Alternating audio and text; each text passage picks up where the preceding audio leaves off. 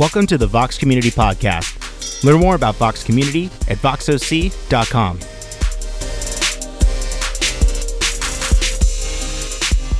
Join us at 10 a.m. on Sundays at voxoc.com/live and at the Eldorado Performing Arts Center. Good morning, Vox. Daylight savings time. How many of you enjoyed the extra hour of sleep? Okay. This works two ways, right? When it switches back, you're usually late places. This time you're early. So I was early this morning because I forgot to change my car clock. So I usually wake up a little earlier on Sundays, and then I got into my car. I went to Starbucks, and then I started realizing, wow, the time went really fast. I need to be here. So then I pulled in. There's, I think, 3 cars here. I walked in, nothing was set up, so I just kept going, and I was on my way to the team huddle, which happens at 9:15, and Cece said, "What are you doing?" It's 7:15, so anyways, or it's 8:15. So I got tricked, but welcome to Vox. You made it one way or the other, and we all have an extra hour of sleep, so it's nice. 2 announcements for you before we dive into what we're going to talk about today. Both of these, you can sign up at voxoc.com. The first is our Vox dinners. They're still happening. More of them are ahead, and so if you want to participate in those, you can sign up online. How many of you have ever gone to one of those? Just by show of hands. That's probably a little over 50%. Excellent. Okay, if you're trying to decide based on the quality of the cuisine, I would recommend David, okay? The Robles household. He is a chef, and he's in culinary school, and so if that's what you're looking for. And if you're just looking for community and you don't care about the food, they're all good. So there you go. Second thing is Carrie's next workshop, which is called Grief as a Powerful Tool for Healing, is on Tuesday, November 27th. And you can also sign up for that on the website. And Carrie, as we know, is a very gifted communicator, but she's also very gifted in a smaller group context where there's dialogue happening and she can share some of her wisdom with us. And so, again, I would encourage you to be at that if you can. And again, both of those will be on the website this week. I don't know. I think the dinner's already up and the workshop will be soon. Sound good?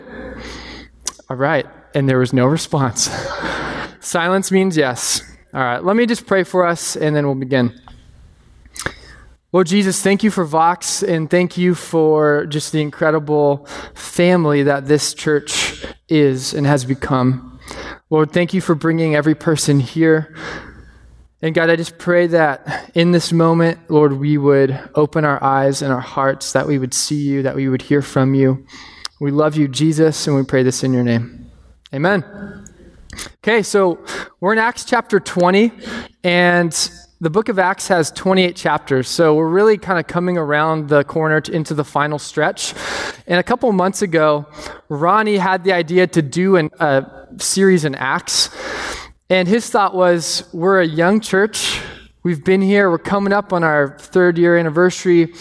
And he thought, what better place to go than the earliest glimpse of Christianity?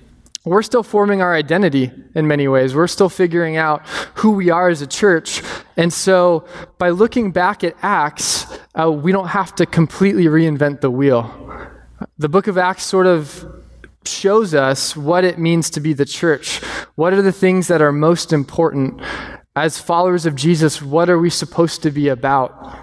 And so, again, we're in Acts chapter 20, and I hope you guys have been reading along with us. If you haven't, it's not too late. You still can jump in there, but if you have, something you've probably noticed is how many monologues there are in Acts. Has anyone noticed that?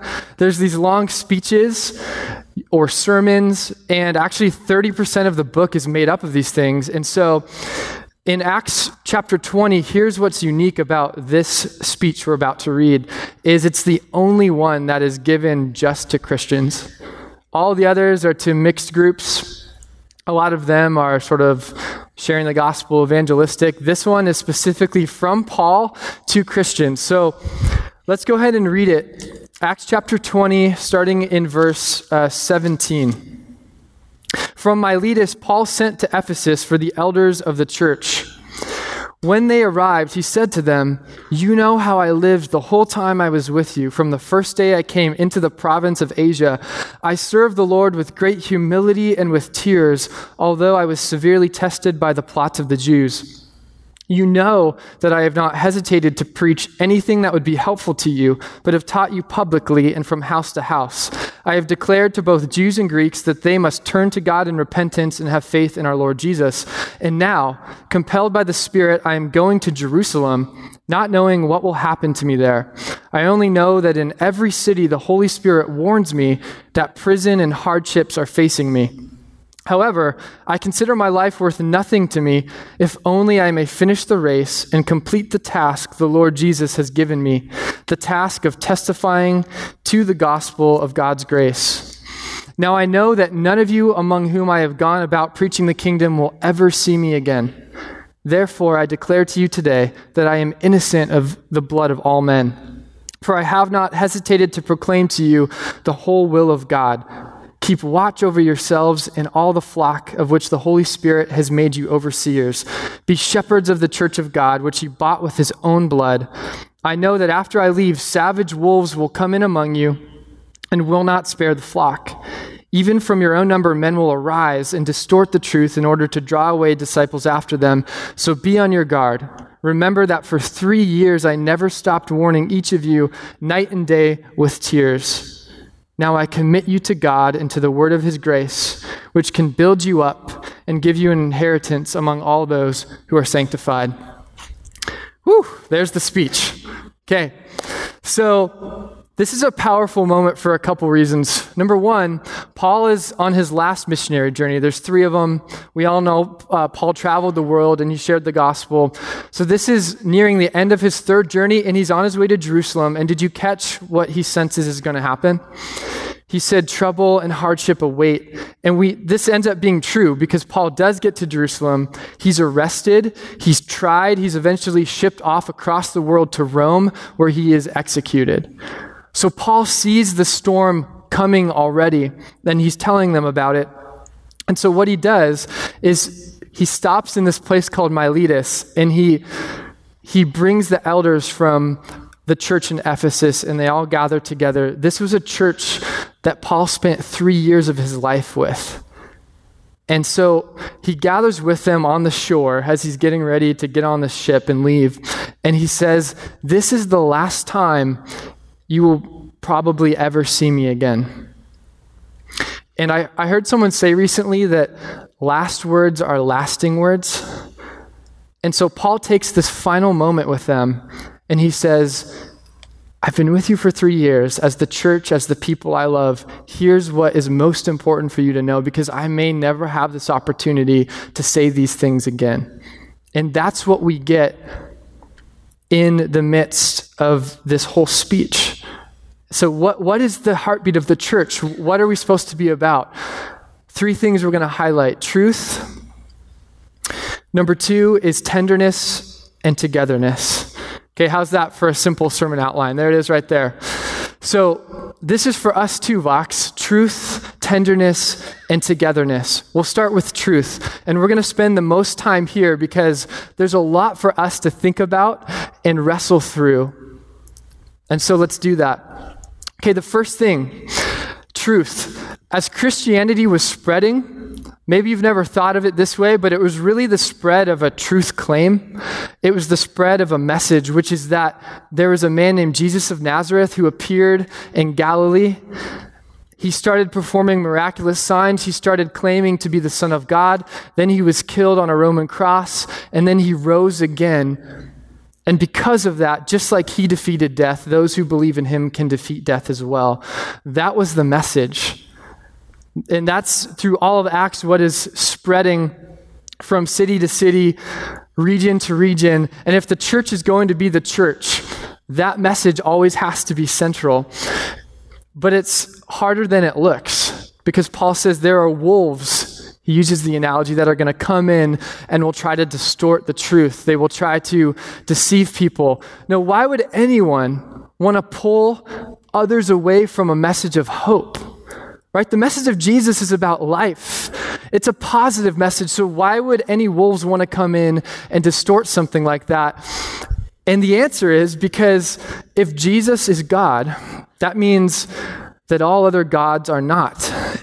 And that means that all other religions are not true. And that offends people. That's not an easy message, right? And we get that in our society, like how that can be offensive. And we're going to talk about that in a second. But I want to make really clear right here at the beginning in verse 21 of what we had read. Paul says this, I have declared to both Jews and Greeks that they must turn to God in repentance and have faith in our Lord Jesus. So at the heart of Paul's message, and he says what every church should be about, is the idea that Jesus alone can save you. And big surprise, people don't always like that message, right? Because it involves repentance, it involves admitting there's something wrong with us, and that's just offensive. So what I want to do quickly is I want to zoom us out to other places in the New Testament where this idea that salvation is in Jesus alone shows up, just so that we can see it and start to think about it. All right, so here's a couple. Next slide. John 14:6, Jesus answered, I am the way, the truth, and the life. No one comes to the Father except through me. Next one. John 17, now this is eternal life, that they know you, the only true God, and Jesus Christ whom you have sent. Next. Romans 10, if you declare with your mouth Jesus is Lord and believe in your heart that God raised him from the dead, you will be saved.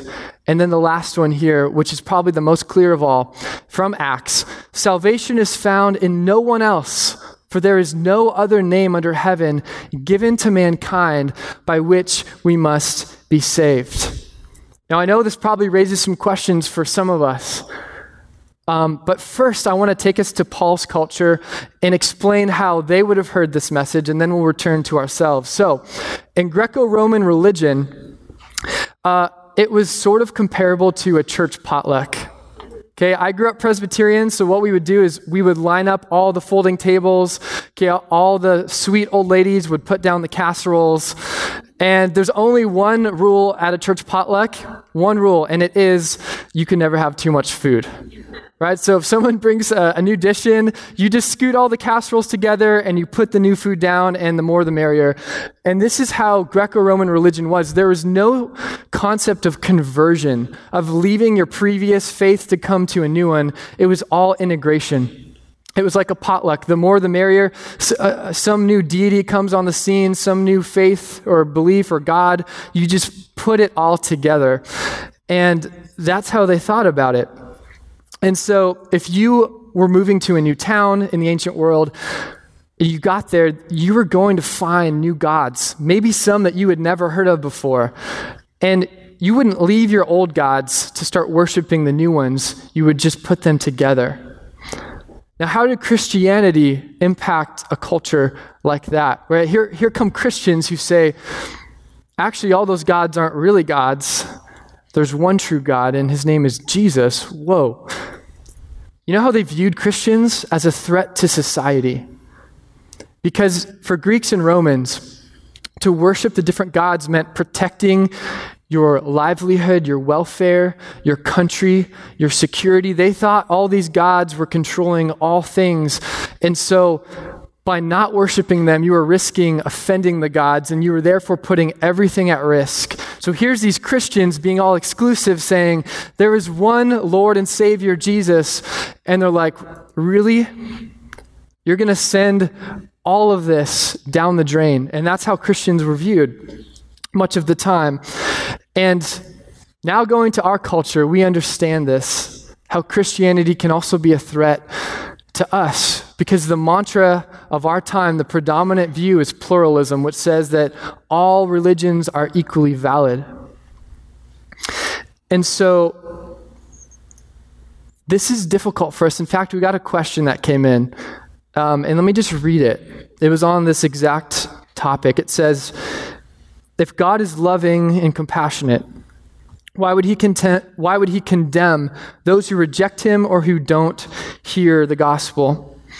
Another way you could phrase that question in a way that's often posed is this: can't all religions lead to the same God just through different means, right? We all have our approach, but isn't the destination in the end just the same? And we're going to talk about that today. So 2 birds with one stone. We're going to have a Q&A right in the middle of a message. All right, so here we go. A really helpful voice on this question is a writer named Tim Keller. And he wrote a book called The Reason for God. And just so you know, today I'm going to reference a couple resources. And I sent them all to Andy. And so if these are questions that you are wrestling with and thinking through, I would encourage you to go on the Vox OC website this week, and we'll have these posted for you, and you can sort of look a little bit deeper into them. And they're not easy questions, okay? They're not easy. But Tim Keller, in his book, he talks about a time he was invited to be on this panel, and he was the Christian representative. There was a Jewish rabbi, and there was a Muslim imam, okay, all sitting around the table. And this is what he says about their conversation. It was courteous, intelligent, and respectful in tone. Each speaker affirmed that there were significant, irreconcilable differences between the major faiths. A case in point was the person of Jesus. We all agreed with the statement, if Christians are right about Jesus being God, then Muslims and Jews fail in a serious way to love God as God really is. And if Muslims and Jews are right that Jesus is not God, but rather a teacher or a prophet, then Christians fail in a serious way to love God as God really is. The bottom line was we couldn't all be equally right about the nature of God.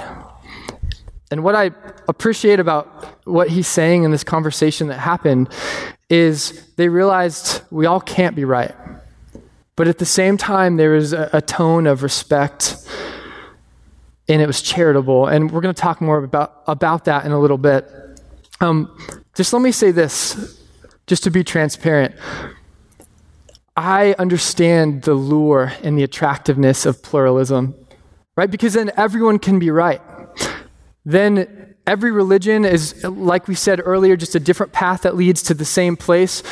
But here's where I think pluralism really breaks down, in the person of Jesus. Because what he said was that the best and the only true way to understand him was through the scriptures. And it's tempting for us to want to define God on our terms, but he's actually already defined himself on his own terms in the person of Jesus.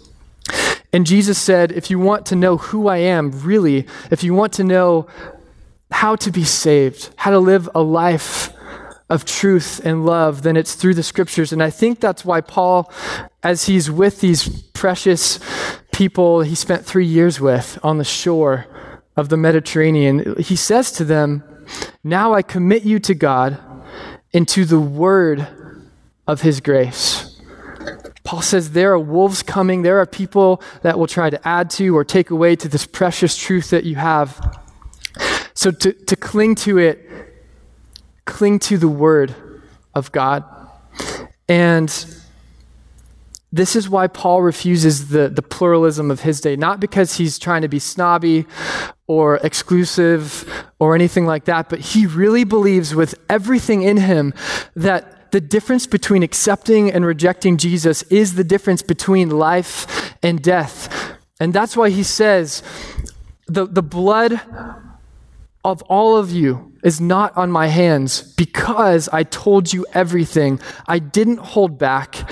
I didn't shy away. I didn't try to please you. I told you the truth. And therefore, the blood of all men is not on my hands. He said, my conscience is clear. He made a lot of enemies in the process, but his conscience was clear. Now, what I would say to us is, it's also clear that if we are going to call ourselves the church, we have to do what Paul did, which is to cling to Jesus with everything we have, stubbornly even, desperately, as the one we need, as the one we can't get around, as the one who is the center of everything we do. He is the way to salvation. Okay, now I want to talk about two objections to this because I probably sense that there are many of you, or at least some of you, that have some follow-up to this. And so let me just read the objections. Number one, how could God condemn those who have never heard? And number two, isn't saying Jesus is the only way unkind and oppressive to other worldviews? So let's take the first. How could God condemn those who have never heard? Let me take you to another story in Acts chapter 16. Let's look at it. Paul is on another one of his missionary journeys, and this is what happens. During the night, Paul had a vision of a man of Macedonia standing and begging him, "Come over to Macedonia and help us." So what happens here is Paul has his route, he has his plan, he's going to a certain area, and God steps in and says, actually, I want you to go over here to Macedonia. Why? Because there are those who have never heard the gospel. And literally the man in this vision or dream says, help us. We haven't heard.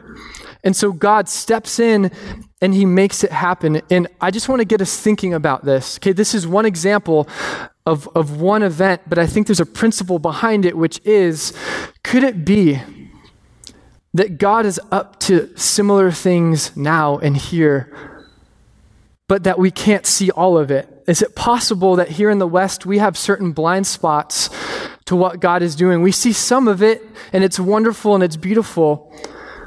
But just as God steps in here and says, no, Paul, I want you to go to Macedonia where the gospel has never been heard, could it be that God can reach where we think he can't?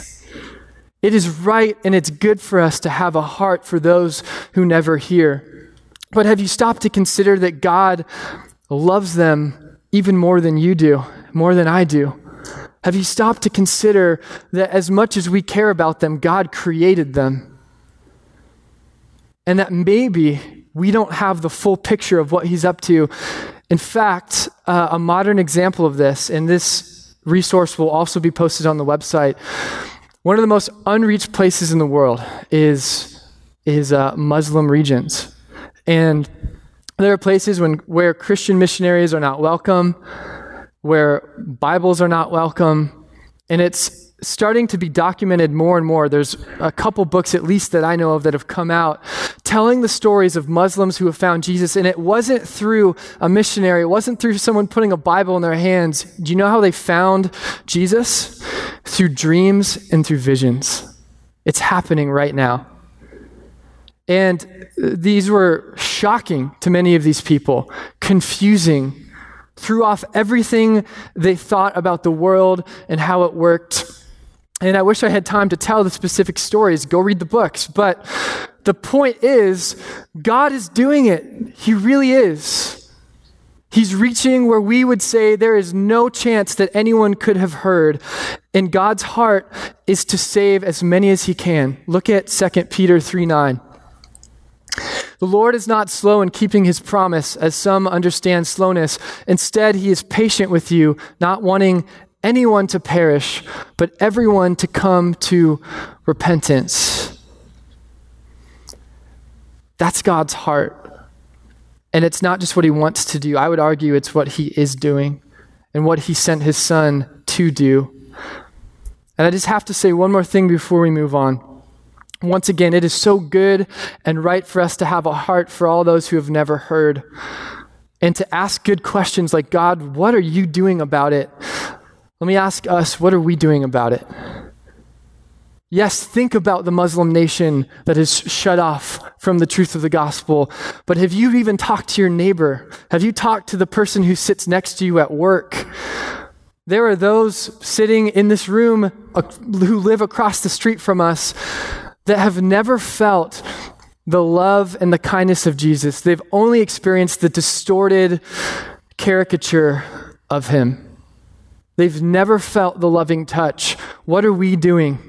Something that always amazes me and surprises me is when I'm at a sports game and all of a sudden I'll hear someone screaming at an athlete. Have you guys heard this before?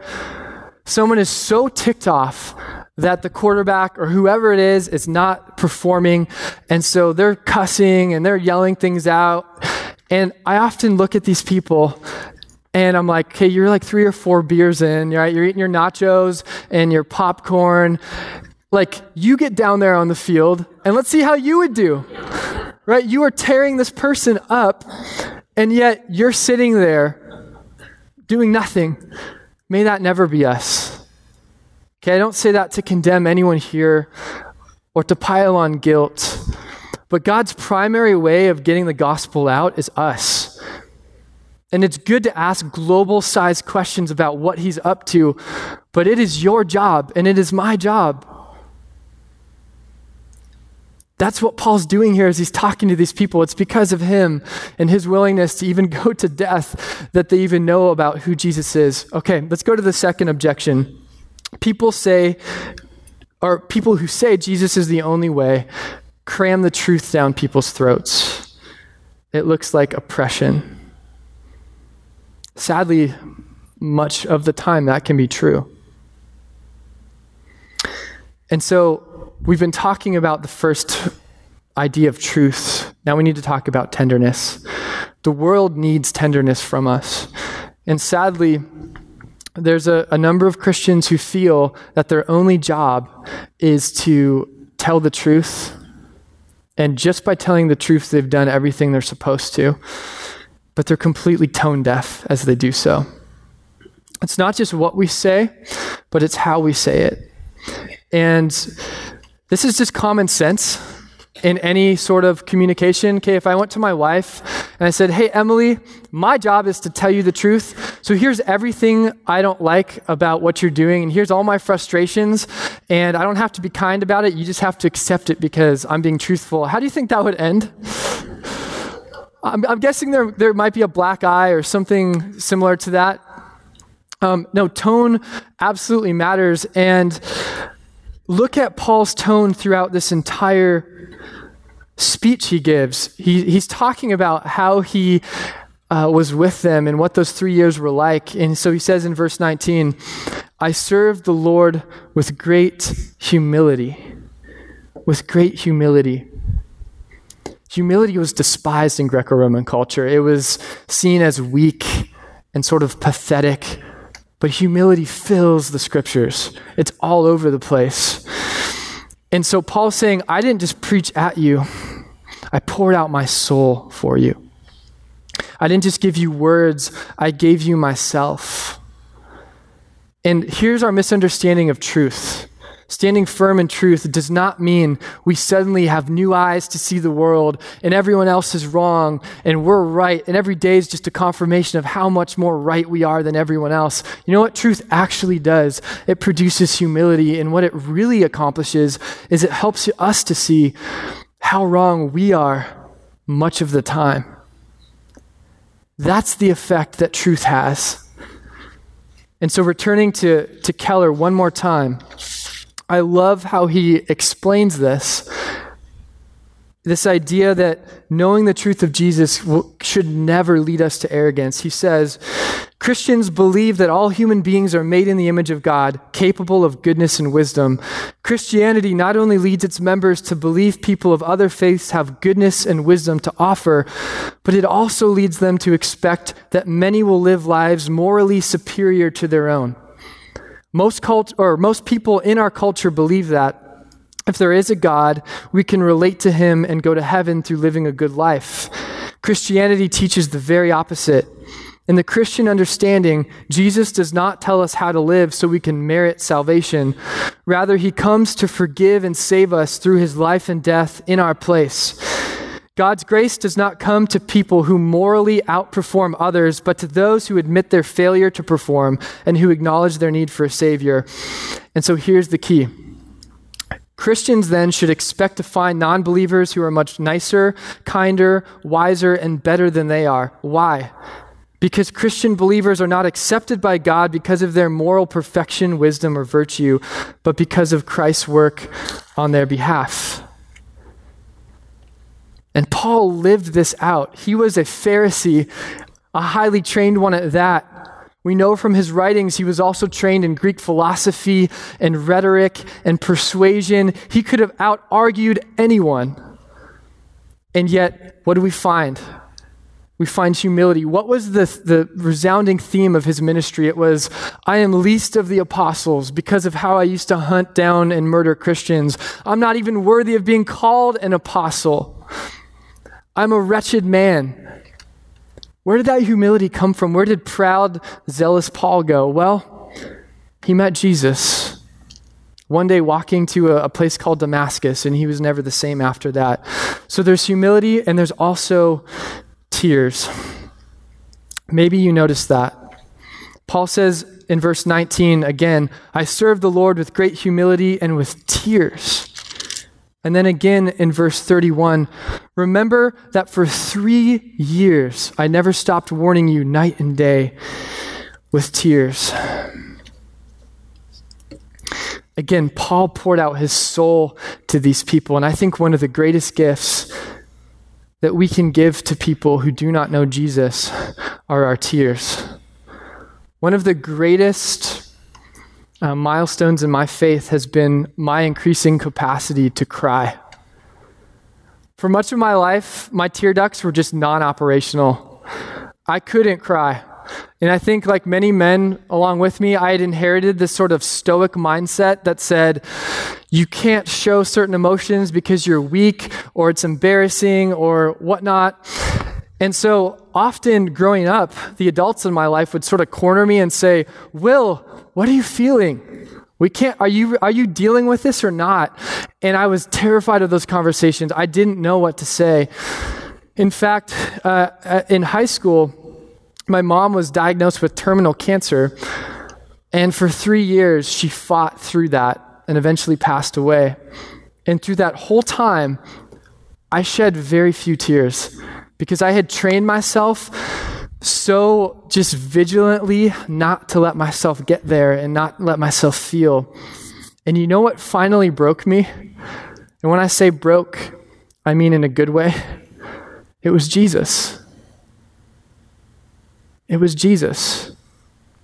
What happened was, while I was in seminary, I had this professor who opened my eyes to the 4 Gospels in ways I had never seen. I grew up in church my entire life. I knew the stories, but he showed me Jesus in a way that I had never seen, and 2 things emerged to me. First is how powerful he was. That when you really look at his life and you realize he actually lived, he really said and did these things, I was moved. But then on top of that, what I realized was his deep love for me. He still wanted me, even though he did all of those things. I felt this strong sense of his love, and there was sin in my life that I had not dealt with in that season. There were all sorts of things happening, but as I encountered Jesus in that very real way, one of the byproducts was I started to cry. And usually it was in a time of joy. I would just hear someone talking about Jesus and the tears would come.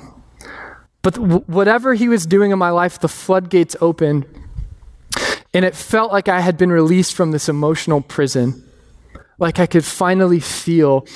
And the best part of all of it was that I would cry in the moments when I felt him closest. And so he was teaching me how to do this. And I think it's something that God uses in our lives. Like Paul, when you talk with people, it may not be literal tears, but when they see that your soul is being poured out before them in love and tenderness, it's moving to them. Quick story and we'll move on. A number of years ago, I was a student ministry pastor, and we were having our summer camp. And so we pulled the worst mistake in the book, which is the night before we left for this summer retreat, we had an all-nighter at the church. And so none of our students had any sleep. Maybe a couple of them, I don't know. They were exhausted. So then we pile in vans and we drive to the camp, and I was speaking the first night, and most of these students did not know Jesus. So I had prepared this message for them, and I thought what I had was the perfect introduction to my talk. I was going to tell them an awkward first date story, which for students is like a secret weapon, right? I just knew they would be on the edge of their seats. They'd be right there with me. And so I start my message, and I kid you not, in about 3 minutes, I'm in the middle of this story about this awkward date, right? The most exciting part of my message, and I start to see heads nodding off. And I realize one by one, I'm losing them. And I'm trying to up my energy, but inside I'm just feeling helpless. I'm feeling desperate. And I'm like, no, you need to hear this. I want you to hear this.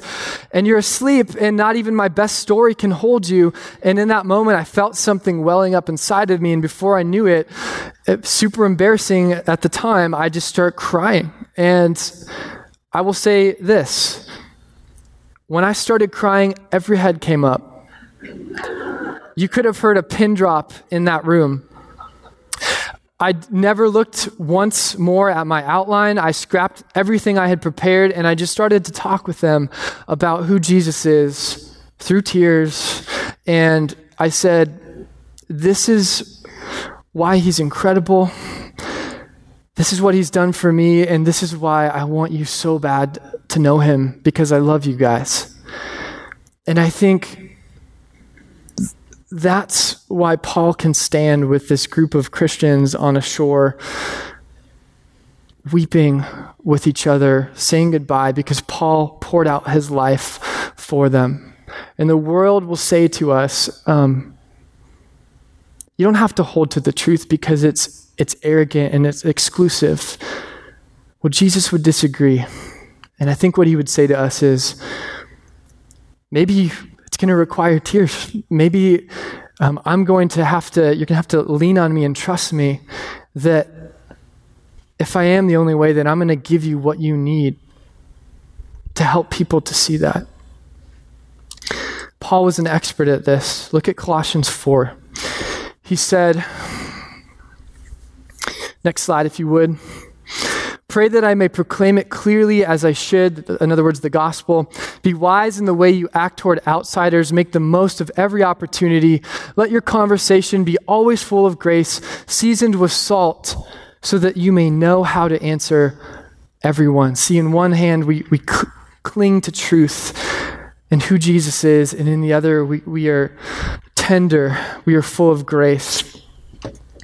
Let's look at the last one, truth, tenderness, now togetherness. In verse 36, when he had said this, Paul knelt down with all of them and prayed. They all wept as they embraced him and kissed him. What grieved them most was his statement that they would never see his face again. Paul knew there's something about being the church that means being together, togetherness. And it's surprising because in verse 16 of chapter 20, what it tells us is that Paul was in a hurry. He had to get to Jerusalem. He couldn't delay. It was a dangerous journey. He was on his way, and that's where he had his sights set. And yet, despite his being in a hurry, verse 17 says he stops in Miletus and he sends for the Ephesian elders. Okay? Miletus and Ephesus are about 30 miles apart, but it's not a direct route. It was sort of this zigzaggy journey. And scholars all agree that to send someone to get them and to bring them back would have taken about 3 or 4 days. So why is Paul in a hurry, stopping, delaying, putting things on hold so that these people can come meet him? And the answer is that love is not efficient, it's present. Love is not efficient. It's present. And this is so hard for us sometimes because we'd rather send an email or a text or make a quick phone call. Sometimes all the time we give to responding to another human being is we'll highlight a text message and click the little thumbs up icon. And that's all we give it. But Paul stops his trip. And why do we gather here every week, Vox? It's because at the center of what the church is togetherness. And Paul's like, yeah, I need to get to Jerusalem. But what's most important right here and right now is that I wait and that I see these people I love face to face. And it's really no coincidence that those who end up wandering from the truth and those who lose their tenderness towards Jesus are often the ones who are the most isolated. the ones who have chosen to live alone by themselves. And that's why Paul sent for these Ephesians, because at the heart of the church is togetherness, and at the heart of the gospel is togetherness. God invented communication, by the way. There's a million ways he could have expressed his love to us. He could have written it in the sky. Every day as the sun rises, he could have audibly proclaimed it over all of creation. But this is the gospel. God showed up in person, face to face. The amazing story of Jesus is that our God left the glories of heaven to dwell in the dust of earth. Our God is a God of togetherness.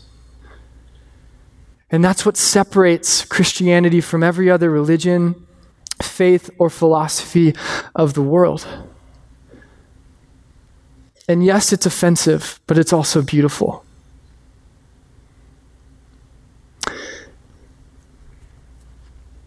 In a God who would meet us on our level, in our space, in our shoes, is a God worth giving everything to, is a God worth bowing down before, is a Savior worth lifting up above all other faiths, all other gods. And why would we not want the world to see him? Why would we not offer them that hope? So who are we, Vox, as the church? We are those who hold to truth, the gospel of who Jesus is as a lifeline that we will never let go of. We speak with the tenderness of those who have not earned any of what we've been given, but who truly have received grace. And lastly, we refuse to be efficient, but we choose to be present and to do life face to face. That's who we are. Let's pray.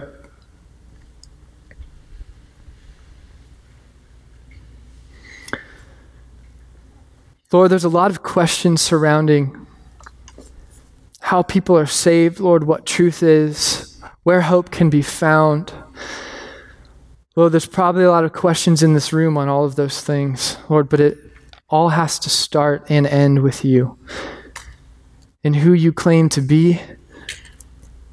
God, for the incredible hand of grace with which you reach down and touch us. God, you reach down in places where we assume it's impossible. Lord, but your heartbeat through the scriptures is undeniable. Lord, we don't always know how you do it, but we know that you desire all to be saved, and Lord, that you are acting to do so. Lord, help those of us who need to take the next step of faith to trust that you will and are doing what you have promised to do, that your heart really is your heart. That when our answers and explanations fail us, Lord, we're not called to know it all. We're just called to sit with you and to remind ourselves of the sweetness of who you are and your presence and your power. Lord, give us boldness as your church to live lives of truth and tenderness and togetherness. We love you, Jesus, and pray this in your name. Amen.